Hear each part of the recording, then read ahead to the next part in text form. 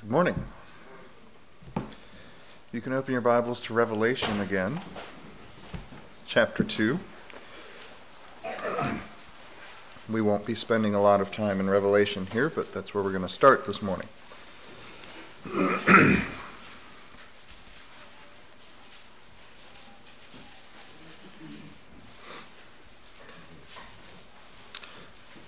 I especially appreciate your prayers this morning.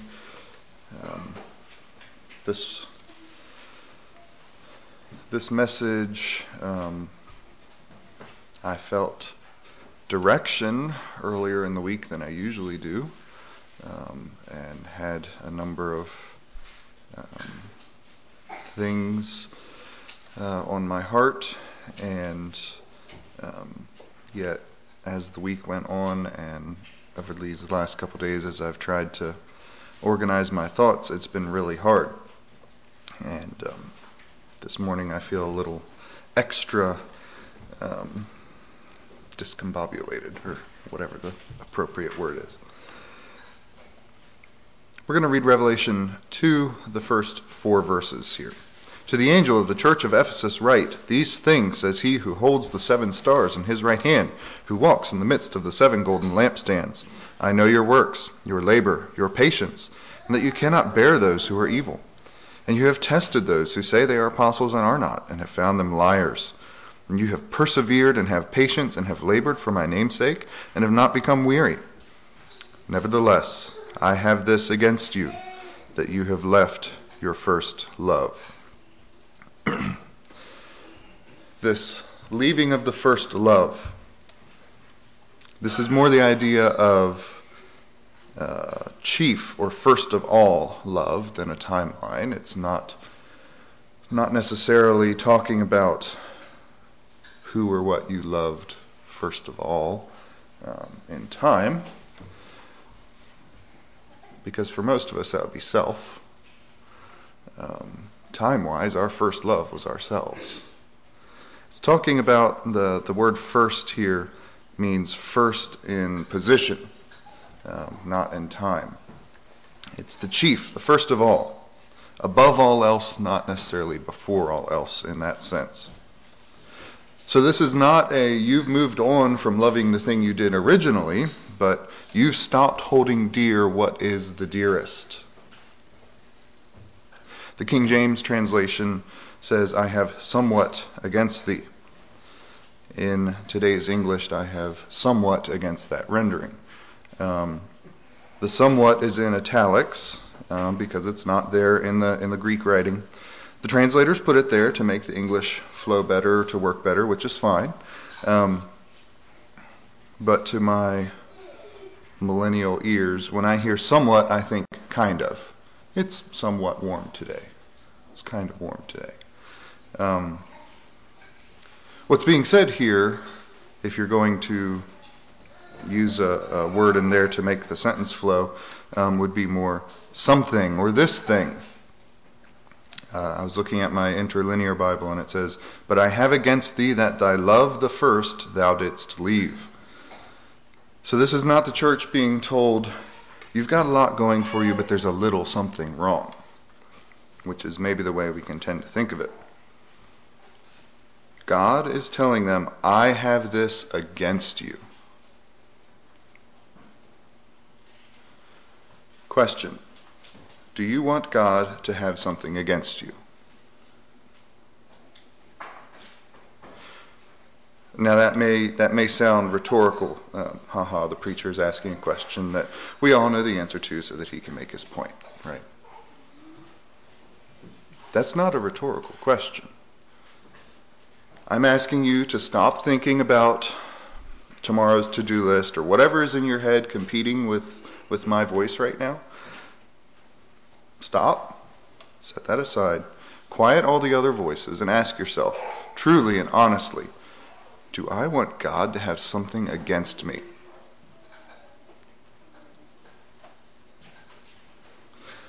This immediately leads to more questions. What are the ramifications of God having something against me? And what will cause God to have something against me? And my focus today is on that second question. What will cause God to have something against me? Turn back to Matthew chapter 22.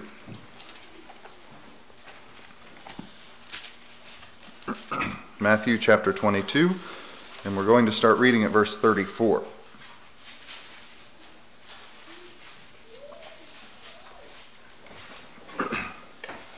Matthew 22, I'm in the wrong chapter. Matthew 22, 34 through, we'll read just through 38. But when the Pharisees heard that he had silenced the Sadducees, they gathered together. Then one of them, a lawyer, asked him a question, testing him, and saying, "Teacher, which is the great commandment in the law?"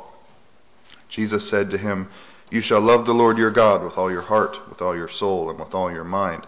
This is the first and great commandment." So in Revelation 2, there's so much the church at Ephesus was doing well. We read a lot of commendation before that condemnation.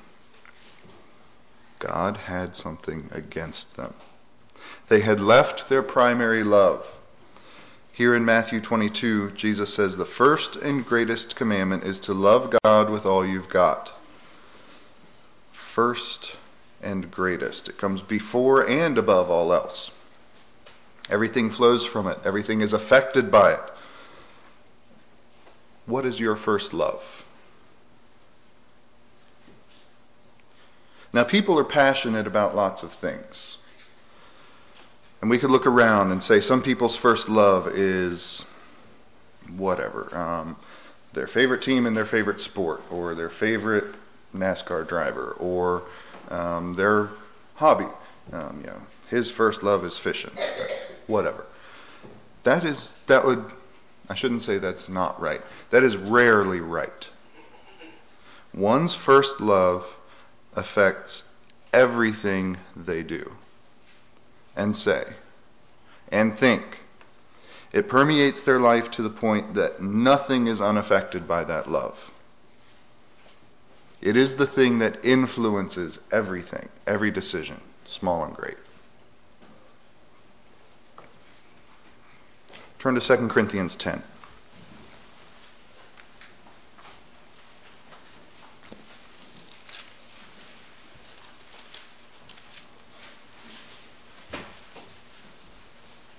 Now, if you have passions that grow to a certain point, they have an effect on that first love. We'll talk about that a little more later. But your first love is not the thing that you enjoy doing when you have spare time. Your first love is the thing that affects every little thing you do. 2 Corinthians 10, we will read 3 through 5. For though we walk in the flesh, we do not war according to the flesh. For the weapons of our warfare are not carnal, but mighty in God for pulling down strongholds, casting down arguments and every high thing that exalts itself against the knowledge of God, bringing every thought into captivity to the obedience of Christ. These verses, we have the knowledge of God in focus, but it holds true for the love of God also. We use God's weapons to attack and tear down strongholds, fortresses in our life that stand against God and our love for Him. 1 John 2, verse 15 says, "Do not love the world or the things in the world. If anyone loves the world, the love of the Father is not in him." We will look at that verse more in a few minutes. But how do I want to put it? I know I have looked at that verse from kind of a skewed perspective for quite a while. If anyone loves the world, the love of the Father is not in him. I think I have tended to think of that as God's love is not in me, as in working out, etc. If I love the world, there's no room for God's love in my life to affect those that I rub shoulders with. But it's not. Maybe a way to get our head around that would be to say, if anyone loves the world, the love for the Father is not in him. My love for God is not there if I am a lover of the world. It's not that it crowds out the ability for me to be a container for his love. It crowds out the ability for me to love him. Psalm 42, David said, "As the deer pants for the water brook, so my soul pants for you, O God. My soul thirsts for God, for the living God." The man after God's own heart, King David, he had a love for God. Paul in Galatians 2 gives a description of what his first love, God being the primary love in his life, what that looks like. He said, "I have been crucified with Christ. It is no longer I who live, but Christ lives in me. In the life I now live in the flesh, I live by the faith in the Son of God who loved me and gave himself for me."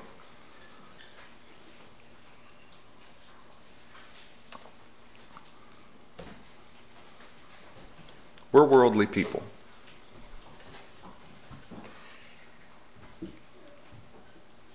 Worldliness is a problem for us. That includes me. I am a worldly person. I don't want to be. I'm taking steps to counter that.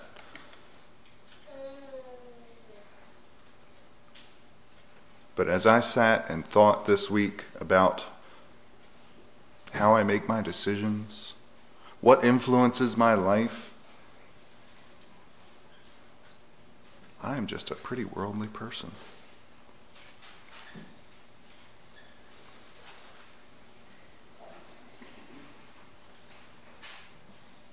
Is the solution to that to cut the world out of your life? Is the solution to that to simply clamp down on the world and the things of this life crowding in? There's some truth in that. But the solution for it is to fill up your life with what it's supposed to be filled with. The solution to my worldliness problem is to have that true first love for God.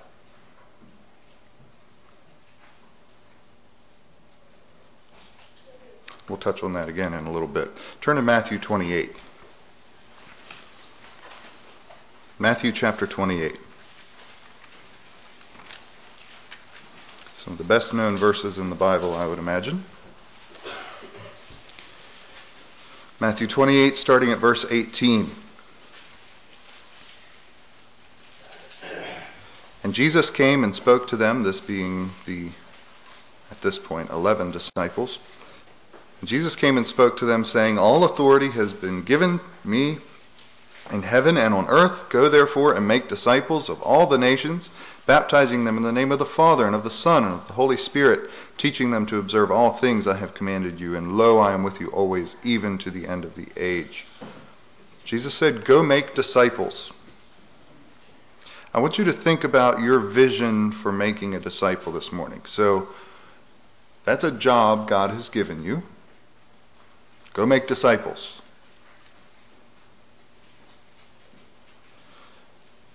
So think about your job now. Your job is go make disciples for Christ. We could think of this as you're going into one of these unreached people groups, one of these islands where they've basically been uncontacted. And you're going to go in and you're going to teach these people about God, and you are going to make disciples.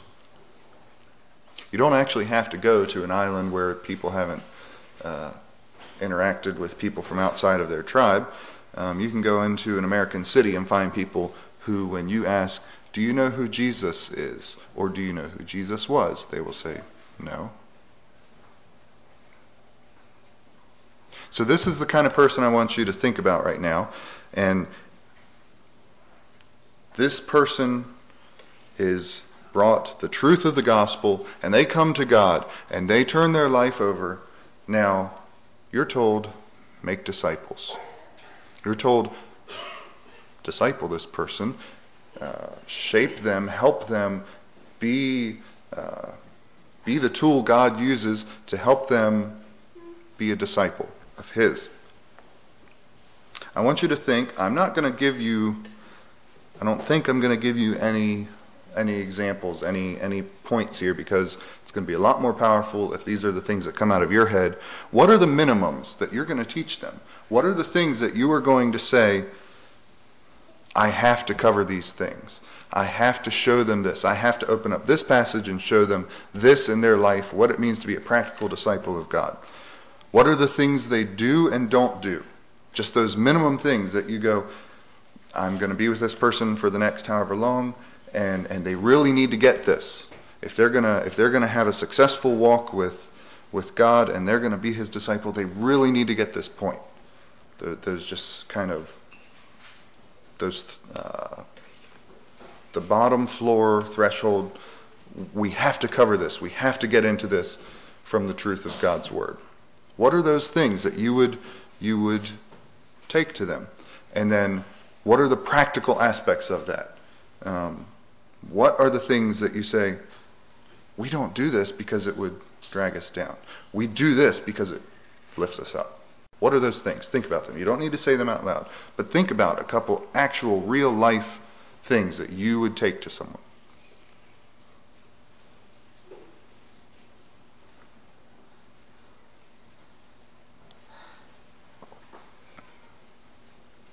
Now think about the ultimate. You've got a couple years to work with this person. And they are on fire for God. And they are just, their heart is like Play-Doh, or yeah. I mean, they're just ready. They're sucking up. When you show them this is what the Bible says, they just take it in and it makes an impact on their life. What are those ultimate things that you would see and say,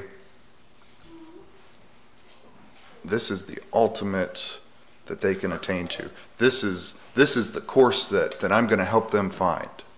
What are a couple of those things?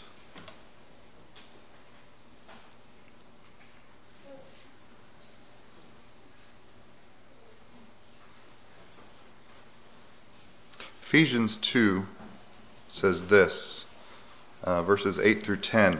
For by grace you have been saved through faith, and that not of yourselves, it is the gift of God, not of works, lest anyone should boast. For we are his workmanship, created in Christ Jesus for good works, which God prepared beforehand that we should walk in them. We are his workmanship.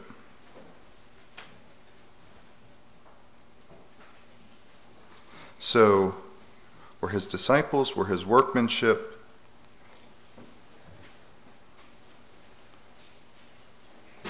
He's working in us. Christ is working in us. We're, not to sound callous about it, but we're his project. He's putting his time and effort into us to shape us into what we can be.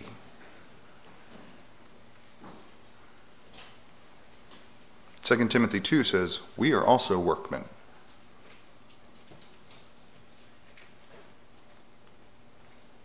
So we're called, part of our work is to be a tool God can use to make disciples. We are his workmanship. We are workmen. Think about those things, those attributes, those things you were thinking of for that disciple you're discipling. The one that you're helping, you're walking alongside, you're fulfilling that great commission with. You were supposed to have thought of some real life practical things that you were gonna try to help instill in them from God's word. Practical things. That disciple is you. The first disciple you make is the one in your skin. Are you doing those things? Are you even reaching what you just said are the bare minimum things you would want to cover with someone? Are you attaining to that? Are you reaching for that? What about the ultimate? What about those things that you put up there in your mind of this person is on fire for God and they could reach to this? Are you reaching for that? For me, that hits really close home. Because when I go through that exercise, I think of the amount of prayer that person would do. The ultimate disciple of Christ. That person is just, they're talking to God all the time. What's my prayer life like, and how do I prioritize it? Do I really talk to God that way?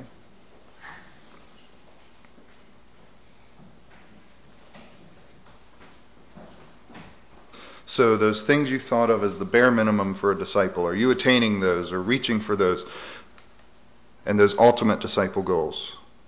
Do you want to be a bare minimum disciple, or do you want to be the ultimate disciple of Christ?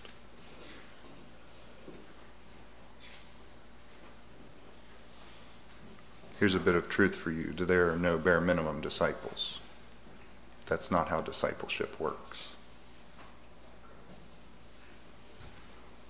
Here's a practical question. What do you really love most? What are you seeking?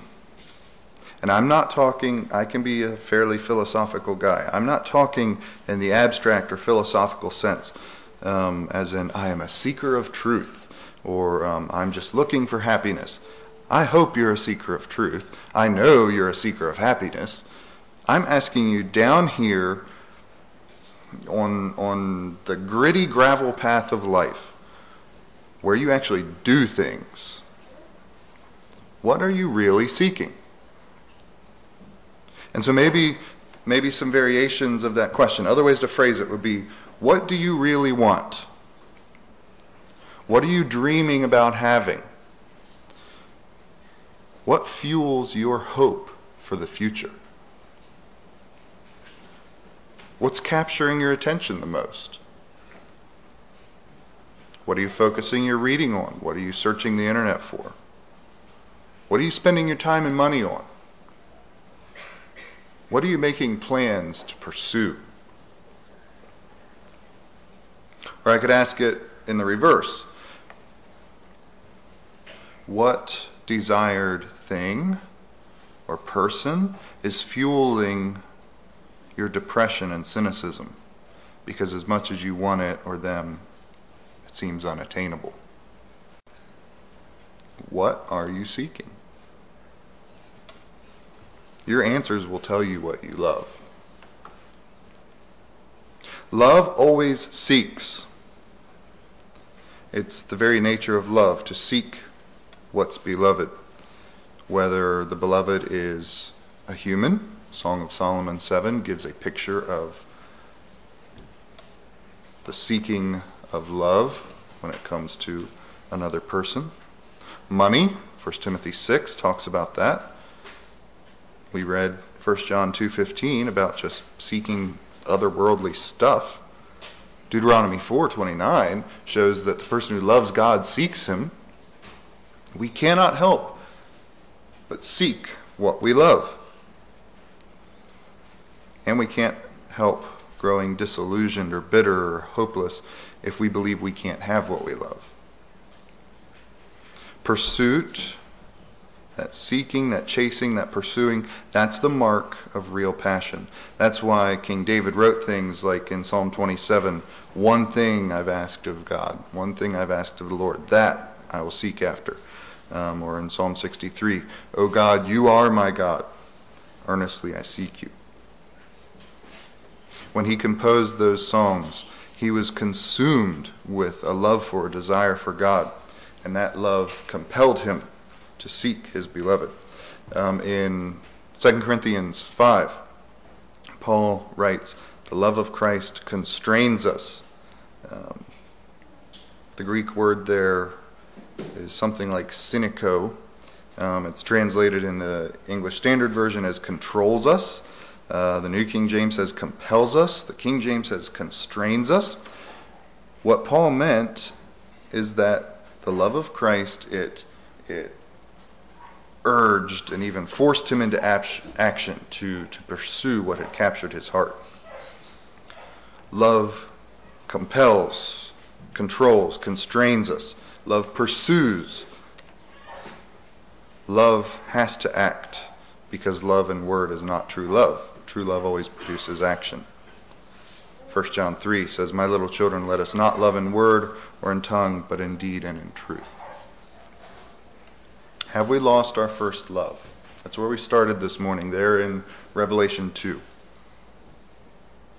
Not we. Have I lost my first love? Have you lost your first love?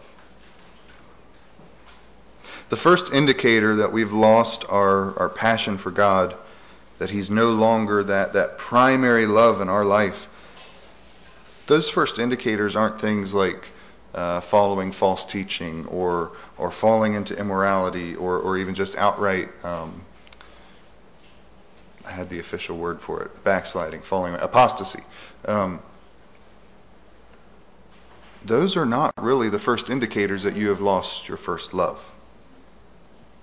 In fact, you could even still be serving Christ and enduring hardship with some measure of faithfulness that the observers commend. Remember the Ephesian church there in Revelation 2.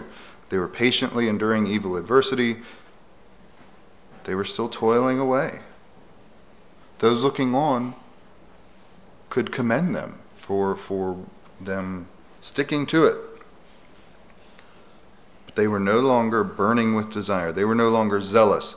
They were no longer earnestly chasing after, seeking Christ. The love of Christ no longer constrained them, compelled them, controlled them. It's a serious problem. What we love most drives our pursuits. If Jesus is not what we love the most, we will be spending our energies, our resources elsewhere, no matter how orthodox we seem in what we say and do.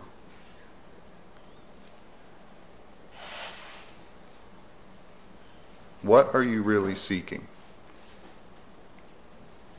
What we do when we're given a choice, what we do, what we choose to pursue, what we want to seek, those are all indicators of what has captured our affection. Is the love of Christ controlling, compelling, constraining us, or is it something else? Are we serving Christ out of an affection for Him that makes it hard not to, or are we serving Christ out of some sort of weary, dreary obligation? Are we serving Christ because it's the right thing to do, or because I can't help but do what the one I love wants done? Do we no longer do the works of faith like we used to? Not because our focus or calling has changed, but we just don't have it in us like we used to. In Revelation 2, right after the verses we read, Jesus called the Ephesians to repent. That's not just merely a warning, that is the gospel. Repentance is an escape from the bondage of sin, whatever it is. The very fact that repentance is possible because of what Christ has done, that is the gospel, the good news. There is no question of whether we will seek out what we love. The question is, what are we really seeking? Our lives, our works, they're the whistleblowers because they tell us what we love. And if we don't love what we're supposed to love, God has provided a way to escape from bondage, to return to joy, that repentance. Deuteronomy 4:29. But from there you will seek the Lord your God, and you will find Him if you seek Him with all your heart and with all your soul.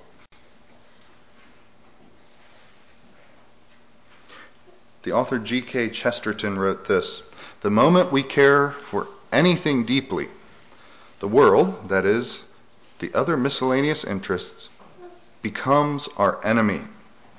The moment you love anything, the world becomes your foe." The moment we care for anything deeply, the world, that is, other miscellaneous interests, becomes our enemy. The moment you love anything, the world becomes your foe. The world tempts us every day to leave the greater love for lesser lusts. True love fights. Chesterton also said, "To love a thing without wishing to fight for it is not love at all, it is lust." Love is active, lust is passive. So if a man has stopped fighting for his marriage, he won't fight against the lure of adulterous flirting because he's driven by the passivity of lust, not the earnestness of love. True love must be fought for. This is why to love the world is to lose the love of God. It's a horrible trade, but we do it all the time. 1 John 2:15 and 16. Do not love the world or the things in the world. If anyone loves the world, the love of the Father is not in him. For all that is in the world, the lust of the flesh, the lust of the eyes, the pride of life, it is not of the Father, but is of the world.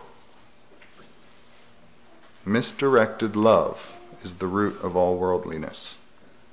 Worldliness will suck the sap out of our greatest love until it's just a dried up branch.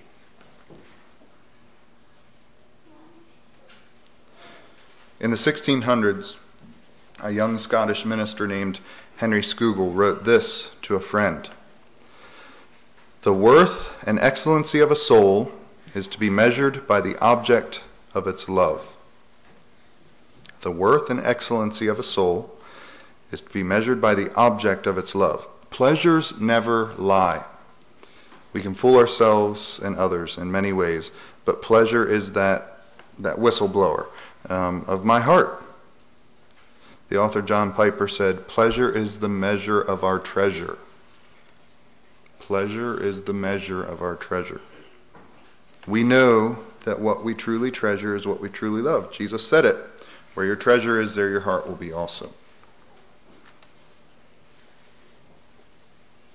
What constrains you? What affects everything you think, say, and do? There's a book called The Christian Atheist. I occasionally threaten to use it as an outline for a series of sermons. The title with its subtitle is The Christian Atheist: When You Believe in God but Live as If He Doesn't Exist. Chapter 1 is When You Believe in God but Don't Really Know Him. Chapter 9 is When You Believe in God but Pursue Happiness at Any Cost. Are we Christian atheists today? Do we believe in God but not love Him? Do we believe in God but pursue our happiness outside of Him?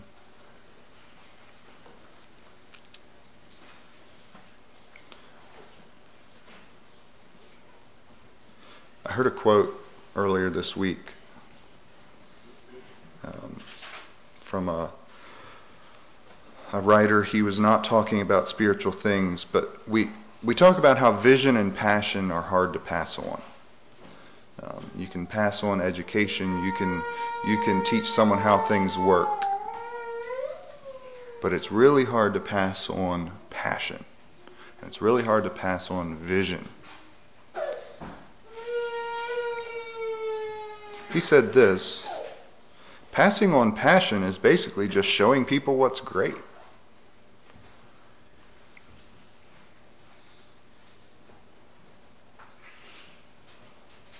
If I fear that my children, or whoever I'm rubbing shoulders with, but my children spring immediately to mind, I'm not seeing, if I fear that they're not having a passion for the things of God, which I guess mine are young enough that it's a little different. But if that fear is in my heart, what's the remedy? The remedy is to be passionate about God, to see His greatness, because if I show them what is great, they will be passionate about it too, because it is great. It works in other things. It works, you have the gearhead dad who just loves, old Detroit muscle cars. Usually that gets passed on because he's showing them what's great. He shows them all those great aspects about it. And they can't help but get excited because they see the greatness. Am I that way with God?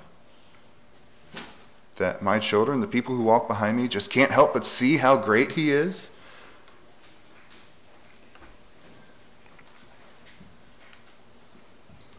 Do you love or do you lust? One we pursue, the other one we take when we can get it.